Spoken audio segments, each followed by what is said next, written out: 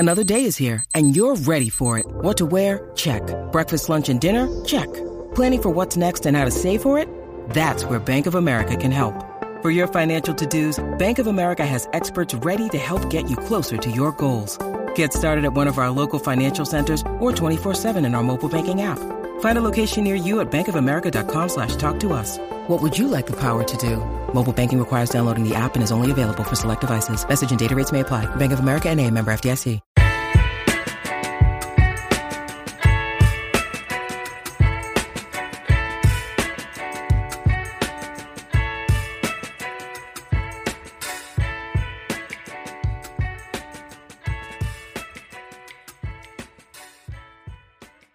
Dating back to the start of the 2007 season, Joey Votto has almost 200 more walks than anybody else in baseball. He's got 1,338 of them. Second on that list is Carlos Santana at 1,148. Nobody else has over 1,000. Walks, they haunt. They haunt on offense. They haunt on defense. It's a very important part of the game. And, the Cincinnati Reds have been kind of reluctant to emphasize that at the best possible ways. Joey Votto has been kind of dragged through the media for most of his career because he's more than willing to wait for the perfect pitch before he starts to swing. There's nothing wrong with that. Why make bad contact? Wait for your perfect pitch and knock the snot out of it. That's kind of what he's been doing. The pitchers, on the other hand, have kind of had a hard time finding the strike zone. Although when you look up at the list of pitchers the Reds rolled out last year, it's kind of unsurprising that they had that high of a walk rate. You kind of look at some of the departures that they've had since then, and they got nearly 60 starts out of guys like Mike Minor and Chase Anderson and Reaver San Martin, who's still going to be in the bullpen mix this year, Justin Dunn, who's around also. Guys like Jeff Hoffman were in that mix too. You look up at who they've replaced all of those departures with, especially trading Tyler Mahle, Luis Castillo, and whatnot. It's Luke Weaver, and that's pretty much it. So walks are probably going to be a pretty prevalent part of the 2023 Reds. Assuming Joey Votto gets back on offense, he might even provide some of those for the good side as well. Anyway, we've been waiting to kind of reboot the former Red Reporter podcast for a while now. We've been kind of waiting for our perfect pitch to make our first swing. And here we are, and we're doing it as the Walks Will Haunt podcast. New name, new brand, probably find a logo at some point along the way. But talking about things from a little bit different angle than we did the last time we did all of this, which has been, admittedly, about 2 years. And in that time, the Cincinnati Reds have chosen to throw themselves into a blender, hit puree, and see what's left. So we got a lot of different things to talk about, and we're going to try to do that with a twinge of optimism when we can. Perpetual cynicism. This is the Cincinnati Reds we're talking about, after all. But try to do so with a lens of being realistic these days, which is what we're talking about: a team that's not going to spend any money, who has owners that are as obnoxious as they are reticent to spend money, and a team that has been pretty much in the doldrums for the better part of 30 years that looks once again like they're still a couple of years off. That said, there's going to be some interesting aspects about this particular team. We've got some good players that we're going to be able to cover this year, along with the mixed in kind of ragtag bunch of guys who probably won't be here all year, might not even make it for more than a couple games. But it is what it is. It's the Reds. We're going to love them. We're going to watch them. We're going to hate them. We're going to watch them. And that's kind of how it is and who we are. We're still here doing this after all these years. So I'm Wick Terrell. I'm your host for the Walks Will Haunt podcast once again. Tonight I'm joined by a couple longtime Red Reporter colleagues and friends and peers. Brandon Kraling, BK. Brian Baseball Jones is also joining us as well. Welcome, guys. Thank you for joining me on this particular iteration of looking forward to being optimistic about Reds baseball again. BK, what are your thoughts on just where the Reds sit right now, given the entire massive cull of players that we've watched happen over the last couple of years since the last time we really sat down to talk about them? Yeah, man, it's been a couple of years, hasn't it? In Reds land. So it's, I honestly, I don't know anything about these players. So I like most people here in Cincinnati, I have mostly tuned out of the Reds. Obviously, we have plenty of other distractions that are taking our time here. Obviously, the Bengals just made it to their second straight AFC Championship game. SC Cincinnati made the playoffs for the first time last year. We have one great college basketball program poised to make another NCAA tournament. And, the Reds just kind of are there. And that's just kind of that's how I feel about it. This, hey, drive by the ballpark. I'll see, oh, cool. It's the ballpark. Remember that. So, but that said, obviously, as a kind of a prospect junkie, and I'm excited to see the guys that are kind of waiting in the wings. Excited to see more of Joey Votto. Even if he's a shell of his former self, at the very least, he will be entertaining, and it'll be interesting to see just kind of how these guys develop. And but I think that where we go from here is really the main kind of talking point with this team. Just in that, the Castellinis are reportedly quietly shopping the team, and so there could be an ownership change at some point. And I think that that's very necessary to bring some optimism into this, and really just to kind of jumpstart a fan base that is just completely lost track of what is going on with this franchise at this point.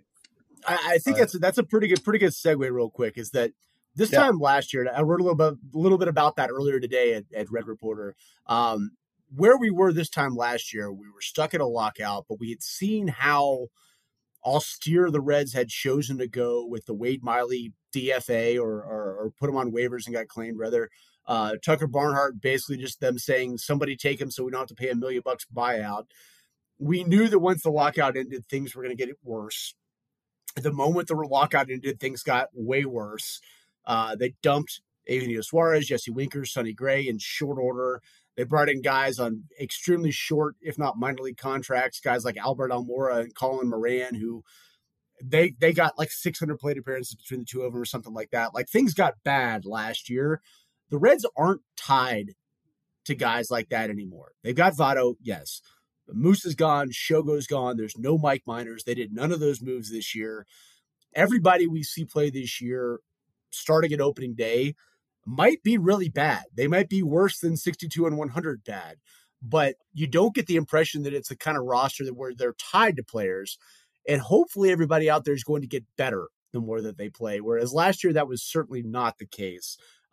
It does kind of make you wonder if they have started gutting everything possible to get all their liabilities off the asset sheet. So suddenly liabilities off the asset sheet, good Lord, liabilities off their bottom line, to where they become a little bit more marketable to potentially be put up for sale, which is, God, that's intriguing. That might be the most intriguing aspect of, here we are, day before pitchers and catchers report. Not wrong. About, the optimism of potentially selling them being the biggest optimism here. Brian Jones, what are your thoughts on that? How about that? How about we lead in with that on where you think the future of the Reds franchise could be beyond just the on-field stuff, and if that's something that maybe we're seeing the first glimmer of happenings here? Yeah, I mean, I think overall, I'm really optimistic about the future because honestly, it can't get a whole lot worse. It's pretty bad shape, and I don't see that. I mean, even if we tried, it'd be hard to get a lot worse. The downside is, it may be a while before it actually gets better. So in the long run, things will swing back. I'm sure they will, but we could still be in for a rough road here. I really wish that it's the kind of spot in the team that I wish that we could just say, you know what, let's just play all the great prospects we got. Let's put in the kids. If we suck for a couple of years, that's okay. They're going to get the reps in. They're going to learn, and like all of that talent's going to come out. But, that being said, the farm is not exactly stuffed full of greatness. So it may be a while. When was the last, I'm just trying to think league-wide, when was the last time a team went full gut rebuild, turned everything over to the prospects, and then just let them play out, and 2 or 3 years later it worked? I feel like it's happened a handful of times, but not recently. I'm trying to remember, remember those old, the Tigers teams, right before they got good, they had a couple of seasons where they were, I think Mike Maroth lost like 25 games or something crazy like that. And Yeah. they just stuck with, the thing that I remember about that is they just stuck with those guys and they just said, we're playing the kids, Yep. they'll figure it out eventually. And And the Rays it have took done them that a a couple couple of times seasons, too, but right? the Rays. Yeah.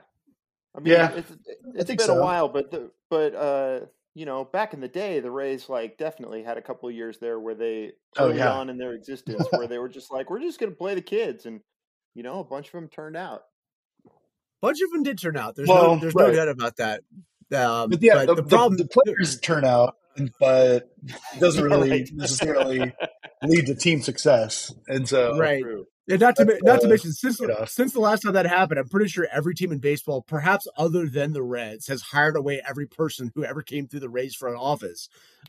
So now they're stuck competing against their old selves in that regard Yep. too. So Right. I mean, And in the meantime, the Reds have only brought in like all the Jocketies and all the Bill Bavases and like given all those guys jobs while everyone else hires like the hot new talent. how little turnover there's been in the front office, despite the fact that there's been nothing of note in the win column forever.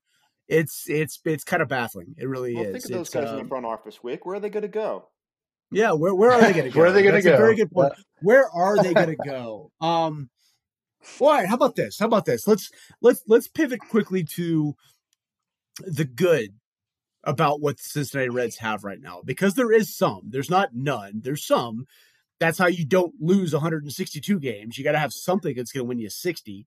And the Reds do have that. They've got that. And in theory, if everything breaks perfectly well, maybe that's 70, according to some of the projections that have come out recently. But what would you say the strength of this particular team is? It's got to be the starting rotation, right? And we're talking about a starting rotation that give me 1 second here as I turn my attention back to a note that I should have had a little bit more prevalent. The 2022 Cincinnati Reds got 62 starts from Mike Minor, Luis Cessa, Vlad Gutierrez, TJ Zoik. You remember TJ? Chase Anderson, Justin Dunn, Robert Duggar, Reaver San Martin. They traded away Tyler Mahle and Luis Castillo, and they replaced all those players with who looks like to be the only addition to that list of starting pitcher options for this year, which is Luke Weaver, who was a reliever last year. And still here I am saying that I think the starting rotation is going to be the strength of the Cincinnati Reds. Let's give credit where credit's due. Hunter Green, number 2 overall draft pick of the Reds, looks really freaking good. Nick Lodolo, 6th overall, 7th overall pick of the Reds, had a tremendous rookie season with all. He looks really, really good. Graham Ashcraft looks to be the kind of great find of a draft, and also the kind of reason why you saw them give some money to Derek Johnson and give him the pitching guru title of the Reds. That's a top 3 that, all coming off the rookie season, all with, 5+ years of eligibility left. That looks to be the strength right now, right? Yeah, I would say so, especially with that top end talent with Green and Lodolo, especially. Both of them, have had their struggles since coming up, but they've also both flashed that those little bits of brilliance that make you believe that they're going to figure it out at this level. And really, I honestly, you brought that big list up, and it's like, hey, Luke Weaver is not going to be a bad addition to that. If only that he can eat innings and, he'll be fine. It's just, they just need to kind of let those guys do their thing. And, they have the young talent coming up, but, I like what I've seen from Justin Dunn. I don't know if he's necessarily a starter, but, he could potentially do the job. But then, you get to the point where I think a couple of years down the line, those guys will have enough experience. You'll be able to bring in, Wade Miley type level guy where, a veteran that knows what they're doing, has been around the block, and can kind of help solidify things. But I think that this is going to be a really interesting test of just, there's no Mike Minor this year, right? Nobody they brought in like that. That is just like, there's nobody who is going to stand in the way of these younger players. Even Luke Weaver's on the right side of 30, right? And that's kind of where I get that idea. But then Sessa, it sounds like Sessa's going to start. I don't, seems we'll see how that goes. It seems like he's a better reliever than a starter, but I'm interested to see what happens. I think to your point, there's potential there, but we got to keep our sort of expectations set for this year. If Luke Weaver's your number 4, and then you're hunting around for a number 5, like if any of those top 3 gets a sore pinky,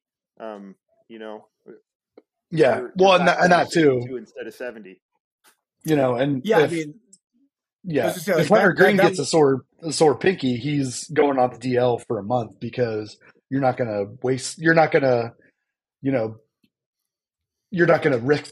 that guy getting some kind of injury that he can't come back from.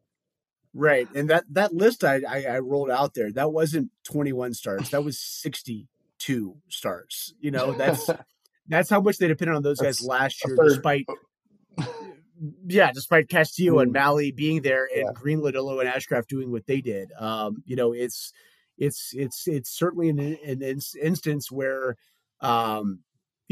those 3 guys, Green, Lodolo, Ashcraft, that's who you build around. That's not who you hang out to dry. And the Reds haven't built around them at all. So if you don't let them hang out to dry and you don't build around them, my God, we're going to see a whole lot of just completely random pitchers out there this year, which, if the season doesn't matter, so be it. But, right. But maybe you'll get one of those, those waiver wire guys that, comes in and, ends up just clicking in Cincinnati, and he can be a piece of the next good team. Maybe Connor Overton truly is the next Dan Straley, and we get a 176.1 inning season out of him. Yeah, that'd be ideal. But again, they may have the opposite problem from the old guys blocking the young guys. They might have the problem that there's so many innings to take up, and you end up putting a huge load on these young guys who haven't seen that before. Like, they better be careful they don't just sort of fall into overworking them. Yeah, that would be tremendous, since especially I led that entire segment with this is the best of what the Reds have right now. It's not what they have. It's the best of what they have. So it would be a dream to not run that into a ground in a year when you've not invested around them, so that when Elly De La Cruz and Noelvi Marte make their debuts in 2024, there's no pitching left, because you burned it all in a year where you had no hitting. So let's go there with why not? Why are they going to debut in 2024? What are we saving? Like, put them in the lineup. Let them face major league hitting. That would be tremendous. Yeah. I will say, Elly and Noelvi have such limited, Noelvi didn't have it. Elly's got limited Double-A experience. That's not something that has prevented any other team out there from promoting their guys straight to the big leagues. Look no further than what Atlanta has done over the last decade and a half of aggressively promoting their guys. Mm-hmm. What it means, though, is the back end of that from the Atlanta comp is they've been willing to stretch themselves and extend those guys immediately, which I don't see the Reds doing. True. And B, without selling the team, a new owner might do that, but a new owner very well might aren't going to. But on the flip side of that, if you're not going to extend them, that means you're already obviously starting their arbitration clock, which at 21 years old, I'm not sure it's something they want to do. It's the kind of thing where if you look up and I think it's Cespedes Family Barbecue is going to do something on Fox Sports, which is basically not ranking the top prospects in a team system, but rather ranking the top players under age 26 in a league system, in a team system. If you look at what the Reds had right there, it'd be a tremendous amount of talent, none of which is locked up. and Right. it's really hard to see where a team goes when they're unwilling to lock up the guys who have already made it to the big leagues and also not promote the guys aggressively who are younger. It just kind of seems like you're burning both ends of the wick there. To use my own name as a to be fair, that's nice on pun brand. there. Yes. Yeah. Yes, So, it is. but It very like, much is. so Wick, like the question I would have for you there is like, of those guys that the Reds do have, is there anybody that like, what would it take, do you think, for them to do that with a Hunter Green or a Nick Lodolo or even somebody a little bit farther off? What if, you know, what if they do kind of what the Reds or what the Rays did with, you know, when Wander Franco came up is the comp that I keep on thinking about. Obviously, not as highly respected as a prospect of somebody like Ellie, but I think that like, what if they handled it the same way? Is what I mean. I mean, it'd be tremendous. It'd be the kind of thing that would show a dedication to a future of the franchise, which they've not done in really. I mean, even if you look back at some of the deals that they've doled out, it's been since Votto since they've really said this is a cornerstone. The Jay Bruce deal was what 6-7 years, which was similar timing to Votto. But that was mostly just buying out arbitration, I think, right? Yeah, in most part, yeah. But even like the Devin Mesoraco contract, which turned bad, that was still only 4 years and like 27-28 million. They haven't turned inwards to a big time player who has broken out early and really committed to them in a while. Yeah, and, Homer Bailey is the last one that really that I think of there. Yeah, and you can see why maybe they're not doing it because they picked the wrong players to do in that regard. Right. But if you're not going to do that, and you're also not going to invest in free agency, then why do you own a baseball team, right? So exactly. That's kind of where I end up. This all shakes out pretty clear at this point, right? So clearly, there's some good opportunities to lock up some of these young guys, let a few of those guys get in there and play, see who looks like they're going to pan out, make your bets. We know that this ownership isn't going to do it. So, Wick, you need to just get off your butt and buy the team. I do, don't I? Yeah. Crap. I did not buy my Powerball tickets tonight. That was a mistake. That's a Monday lost. Oh God. Imagine winning Powerball and deciding to spend that money on the Cincinnati Reds. Holy hell. Oh God. How tremendous that would be. Just throwing it away. Lord. Well, how about this? So before we actually get to big league play, there's going to be the World Baseball Classic. Back again after a couple of years. And the Cincinnati Reds are going to have some pretty prominent players playing, despite the fact that Joey Votto is not going to be the first baseman for Canada, which is odd because I feel like he's been a part of this for a big portion of the last decade and a half. BK, I know you've brushed up on some of this lately. You want to kind of take a lead on this and talk about I think Reds total, have I think it's 16 players that I saw that are actually playing in the tournament. Most of them are going to be minor leaguers. You have a handful of big league guys. Alexis Diaz being kind of the main guy there. I think he'll probably be one of the kind of most used pitchers for Puerto Rico. And then Luis Cessa is going to be playing for Mexico. And you've got a handful of guys, but then I don't know. It seems like they kind of go towards the journeyman minor league guys that end up signing with the Reds, and they've got so like somebody like Tehran Guerrero is counts on the Reds list, who didn't play for the Reds last year, right? I don't think so, but he came to the Reds. He came to the Reds for right. He might have. But he came to the Reds from Japan, signed this past offseason, and he's going to be playing for the Colombian team alongside Reiver Sanmartin. But definitely some interesting guys in here, especially when you look at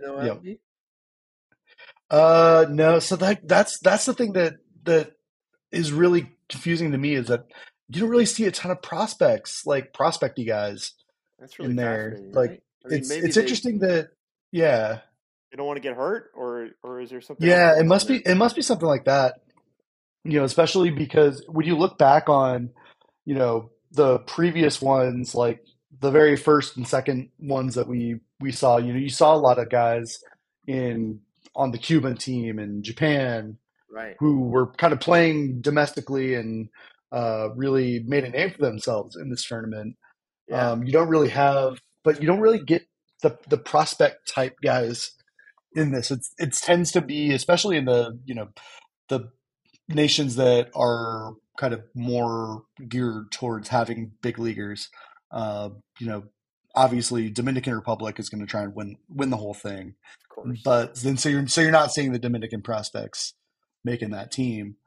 Right, just because the But competition is high. But like for some yeah, of the other exactly. teams, I think it's too bad, right? It'd be better for the Classic if Yeah, they yeah, could get more of those, up and yeah. coming And I mean, stars in but there. and the interesting thing I think that you're seeing too is guys like Ian Gabot, who, I guess he pitched for the Reds in, 30 something games last year, but he's actually going to be playing for Great Britain, which, Yeah, okay. Great Britain has enough players to field a whole team. Right. Yeah. Ichibo's dad is actually a legendary rugby player, apparently, which I had to look up when I Ah. found out he was pitching for the UK as well. I was like, wait a minute. Oh, that's actually kind of awesome. I should have known that by now. Wow. Yeah. Yeah. That's it. And so that's the thing that I love about this tournament is just like there's just so many cool weird stories like that, and it'll be really interesting to kind of follow it and follow these kind of lesser known Reds and see what they do. Looking at especially if you look at some of these teams and see even former Reds, I think is really interesting. Looking at the Netherlands team, I think is going to be a blast to follow. Yeah. Honk ball's always a Honk good ball. time. Yes. Yeah, but you when you look at former Reds on that team, you have Didi Gregorius, you have Vladimir Valentin, Roger Bernardina, Juan Roger Carlos Bernardina. Sobaran. Yes. You remember JC Sobaran? Yes. All those guys. Pedro Strop is on that team. I didn't even know he was. Didn't know he would have been eligible for the Netherlands, but here we are. Chadwick Tromp. Chad Tromp. Sicknarf. Do you remember Sicknarf Loopstock? I do He's on remember that team. Sicknarf. All those guys were in the Red system at some point. One of the prides of Farmers Only for at least a couple of months. Yes. Yeah, exactly. That's how I remember all these guys. I remember, Yeah. And so it's fun to just kind of get those guys on a national TV and get them, getting pitching playing in front of the world and seeing what happens. And they're going to be on Fox Sports, so they should be fairly available to most people. Yeah. Not blocked or until they go bankrupt like Bally did. Boom. Yeah, I guess that's the other kind of interesting aspect of if you're one of those few who are out there still trying to actively watch Reds baseball this year. What that's going to look like? Where are you going to find that? Who's going to pay to cover this? That's a great point. I honestly have no idea. And so, as the only one on this particular podcast located here in Cincinnati, I'm blacked out from getting MLB TV or anything like that. So, YouTube TV is my streamer of choice, and they have not had any of the Bally channels for since I've had it. So BK, MLB Network. So yeah, BK, so what you're gonna need to do is you need to get a boat and go park it in the middle of the Ohio River and point it against the current and drop a big anchor, and then roll up a piece of paper and stick it in your ear.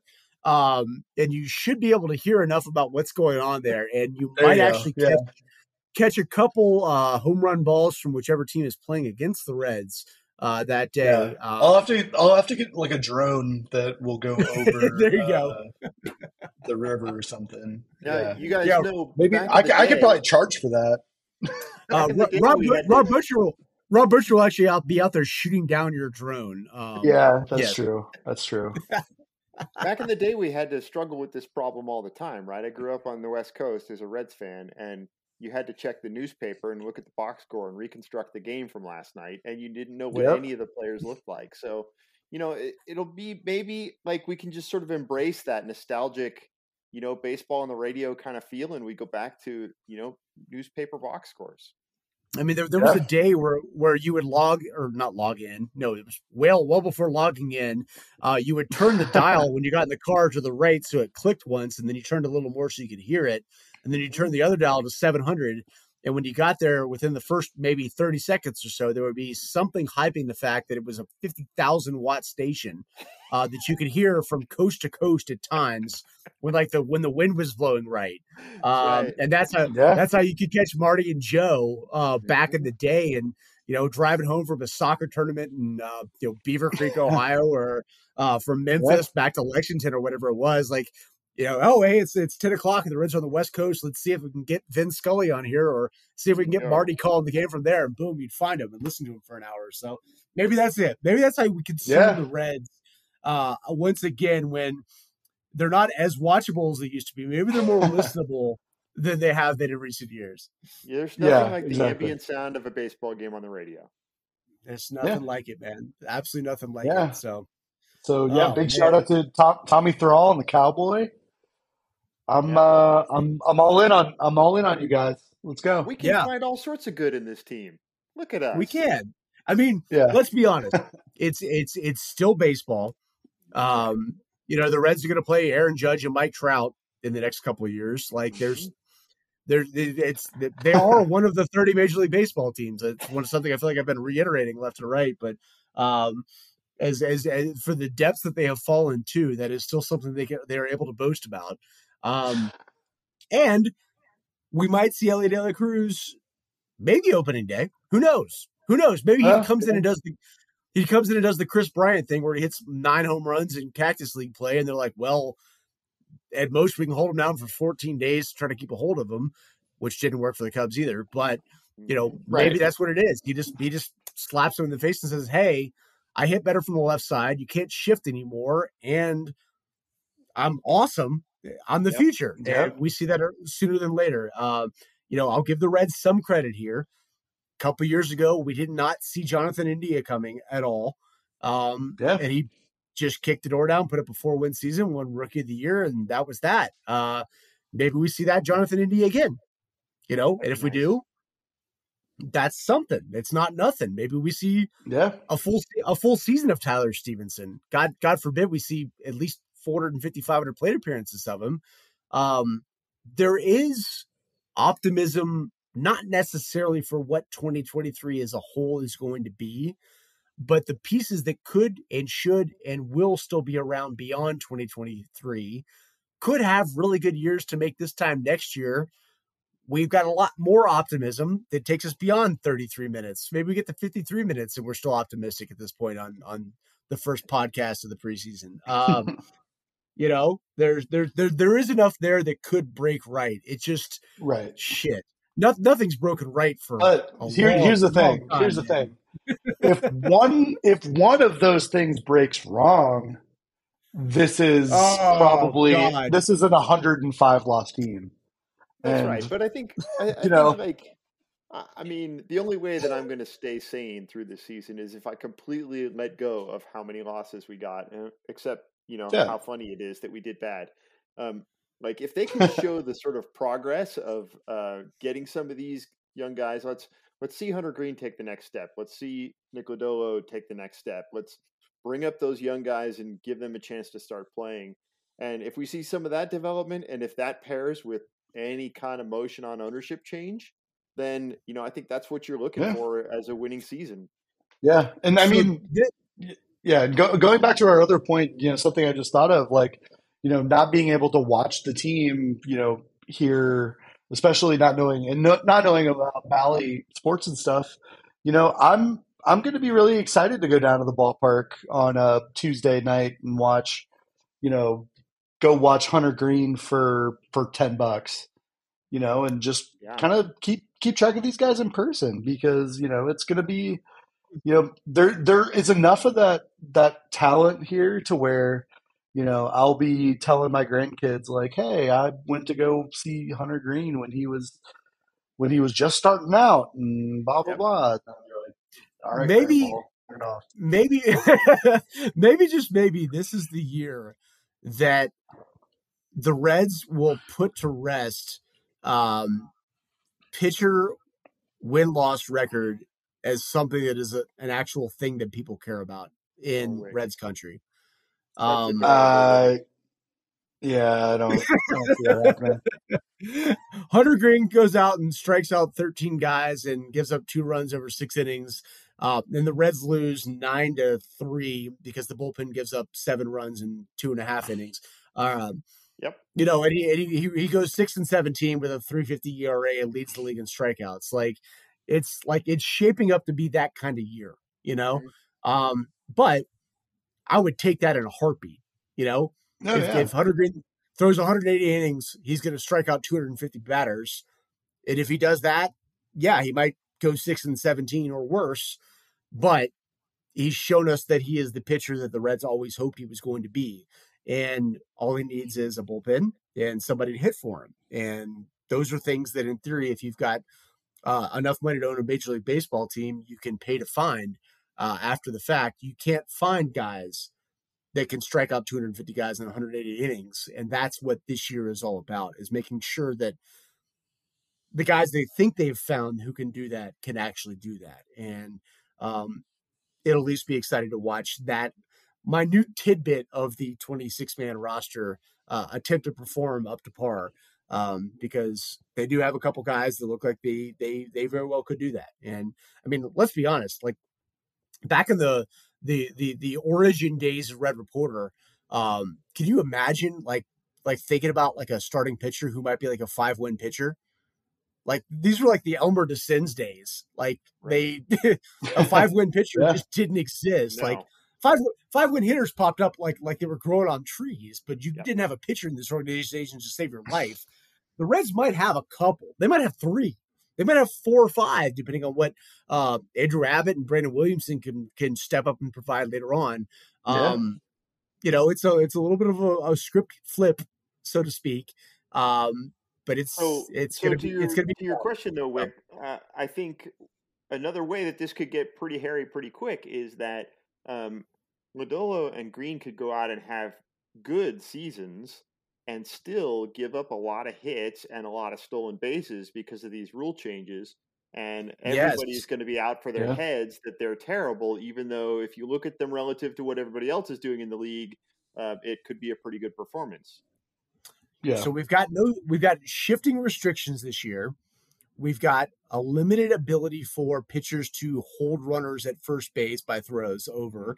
We've got larger bases, which I think we said earlier or on the pre-podcast, reduce the distance from first to second base by about almost 5 inches, which doesn't sound like a lot until you realize how many times you've watched replays of players sliding into second base, and 4.5 inches made a lot of difference. We're going to see a little bit of a different baseball game this year than we've seen in the past. Brian, what are your thoughts on what jumps out initially at you in terms of what the rule changes have done and potentially how this Reds roster that we all know fairly little about at this point might be best equipped or worst equipped to adjust to them? Yeah. So the first thing that I think that jumps out at me is I feel like the powers that be are talking less about making the game shorter and more about making the higher pace. And I think this might go that direction, right? Like all of these, the pitch clock is going to keep things moving for sure. But a bunch of these things are going to increase offense, which is great because that's exciting. But more offense means a longer game. So it's going to not surprise me a bit if we look at average game times even go up some, just because we've got a bunch more offense going on. So that's going to be interesting. I think it's not going to take teams very long to figure out how to use these rules to their advantage. And, so one of the ways that could happen is that you get 2 throws over to first base when you got a man on first. So if you're a decent base stealer and you can get the pitcher to throw over twice, now you can lead as much as you want. So I guess you could still get thrown out by the catcher, but it's going to be pretty interesting if that all goes down the way it could. So if this means, and then of course the shift limits, I think that's only going to increase hits and offense. So we could see a big explosion of offense this year. It's an interesting way of. Sorry. Go ahead, BK. Yeah, I'm just saying that's all. I feel like that's definitely. I think you hit the nail on the head. Like all of these rule changes are just to supercharge offense, and to not necessarily to, as you said, to like take the game time and shorten it as much as it's to speed it up. And maybe it's still a 3-hour game, but instead of it being a 5-4 game, it's a 13-12 game. Right. And, whatever metric they're using to Rob Manfred's using, ends up going the right direction. I don't know. I mean, your whip goes way up. What I was going to get at is that like football has still, I mean, here I am comparing baseball to football. God bless. What am I doing here? Football is still a 60-minute game, but around about, 2001, 2002, the Peyton Manning Colts offense started saying, well, hell, we can squeeze like 25 more plays in, and it's still a 60-minute game. And offense just gradually started exploding after that, but, and it's still a 60-minute game. Time frame's still the exact same. It kind of seems like baseball is trying to find ways to make more action happen within the framework of the traditional 9-inning game. Right. Well, it's 27 outs. And so, if you make outs harder to come by, then, by and large, you will have, the desired outcome. Yep, absolutely. And it is 27 outs before you reach the 10th inning, which now will have immediately, ad infinitum for regular season games at least, a runner on second base to start immediately in 10th inning games. Not 12 inning games, but immediately in the 10th inning of games, which was cemented into place today, which... Are they doing that for the playoffs too? They're not. Because the playoffs, they realize the playoffs are supposed to be, quote unquote, pure baseball. The playoffs are the real game, and the regular season is just, just fuck around. Let's go do whatever. It's filler. Let's get it done. Let's put the numbers in the box score and go from there. Yeah. So it's it's going to be a different game this year. It is, and you can argue all you want about which way the rule changes have gone versus the history of baseball versus the recent history of baseball. Fact is, 2022 in particular, in part because Major League Baseball chose to tinker with the balls, offense was terribly down, slugging was terribly down, home runs were terribly down. And this is off the back of a couple-year window where all of that was very, very much up. So they've given us enough variables where, it's hard to pinpoint exactly what it is that's going to be the defining variable about what drives scoring versus pitching in the 2023 season. But also whether or not one change is going to make the difference or all the changes are making the difference. But it's undeniable that we're going to start watching from opening day on, and for 6+ months, watch a lot of things that we haven't seen in Major League Baseball ever before or in a very long time.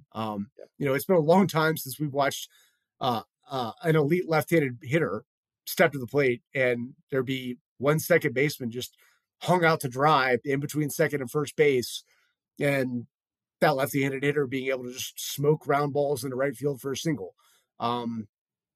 Part of me kind of empathizes with them in that regard. A much larger part of me is a big Joey Votto fan who wants to empathize with that. So I hope that's kind of what we see. But at the same point in time, I'm looking over there at Jonathan India, and I'm like, man, I hope you're doing, squats and lunges, because you're going to be diving left and right all season long, buddy. I hope Graham Ashcraft has figured out a way to turn all of his ground balls into ground balls to the other side of the infield, because that's where the defense is. Those kind of things, the little nuance that, you read about and you think it's going to happen, but suddenly you start tying it to certain individual players. Those kind of things are going to play out in a big sample throughout the course of this year. And it'll be very interesting to see how that impacts what the Reds do with building their team going forward. I joked on the pre-podcast also, is this the era that we're going to finally see the speedy defender at second base who can steal a lot of bags return to the game? We haven't seen that kind of player in forever.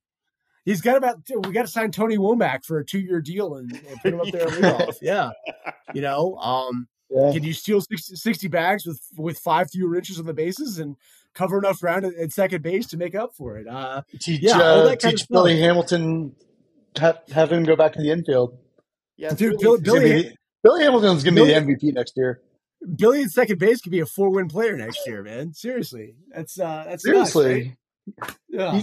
With the new rule, like whoever signs him, he's gonna steal 100 bases next year, right? Oh my gosh, he totally is. Oh God, I hope the Reds front office got on the front foot on this, right? Let's see. Right? Yeah, let me look in. Let's find the prop. Now that sports betting is legal in Ohio, we can. I can actually put some cheddar down on this. Billy Hamilton over under 45 stolen bases next year. That's a good one. That's interesting. Man. I'm looking at the Fangraphs and all the different projection systems, and they do not appear to have taken these rule changes into account. Yeah, it's hard to have a backwards looking projection system and factor in all of this. Like I don't know how you adjust anything for that. It'll be fascinating. I mean, it's baseball. Baseball's always fascinating. You always have freak seasons, whether there are rule changes or not. I mean, sometimes they throw a helium ball in there one year and you look up at what 2019 was and everybody hit 74 home runs. There's going to be some fun quirks about this upcoming season, and the Reds have enough good players or enough future players to where we might have some just weird anomaly, if I could speak, that will pop up and make it be interesting in its own right. So, I mean, God, that's why we're still here talking about it, right? We could even break 75 wins if we're lucky. Hey, how about this? How about they don't start? How about they don't start 3-18? That'd be nice. I like that. Jonathan India and Tyler Stevenson stay healthy. Good plan. The 3 young pitchers emerge. Jake Fraley is real. Joey Votto's back, and God forbid they add at the July trade deadline. Like not only do you need to buy the team, but you're going to have to be GM also. Oh, God bless. I've got kids. I want to be lazy and drink beer. That's too much pressure, man. Damn it. How about I do a podcast about it? That sounds much good. More efficient, right? Much more efficient. Yeah. They'll listen. So, all right. Well, Brian, BK, thank you both for joining me on the Walks Will Haunt podcast, not the Red Reporter podcast, though I hope Walks Will Haunt will pop up in the RSS feeds of everybody who has subscribed to the Red Reporter podcast of old. We kept that active, in part because I forgot to look at my bank statement and just kept renewing SoundCloud month to month. But that means we still have access to all of our old episodes. So if you ever want to go back and dig into all the stupid shit we said 5 years ago, it's there, damn it. It's there. I cannot imagine that anyone would ever want to do that, but I appreciate you making it possible.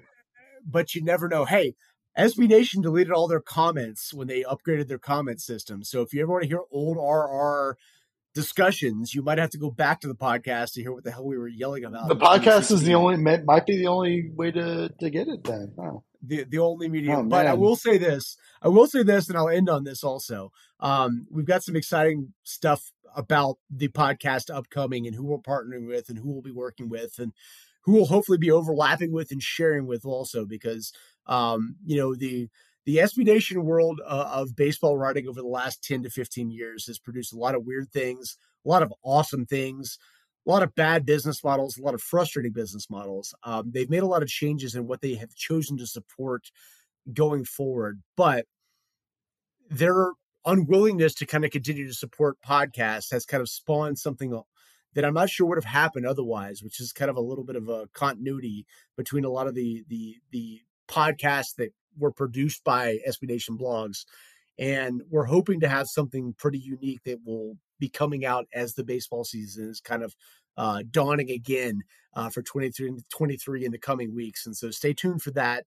We'll have an update on that, and we'll be a part of that when it drops. And I'm excited about it. It's something that I have fun doing, and whether or not the Reds are ever good at baseball, baseball carries itself well enough to where I'm going to enjoy it for the long term and continue to find ways to talk about it, interact with it. So stay tuned for that, and I'll have more updates on the next episode, which hopefully we can get around to putting out next week also. So that said, Brian, BK, thank you both for joining me tonight. I think we at least shook the rust off of podcasting and tried our best to figure out what the heck the Reds have at the moment. That's going to take a lot more digging into later because there's so much new stuff and so much unknowns that we're going to have a lot to figure out in the months going forward. But for both you guys, I'm Wick. Thank you guys for listening to us. Like and subscribe where you can find us. You'll find us more places in the coming weeks also. I'll tease that once again. But thanks for listening.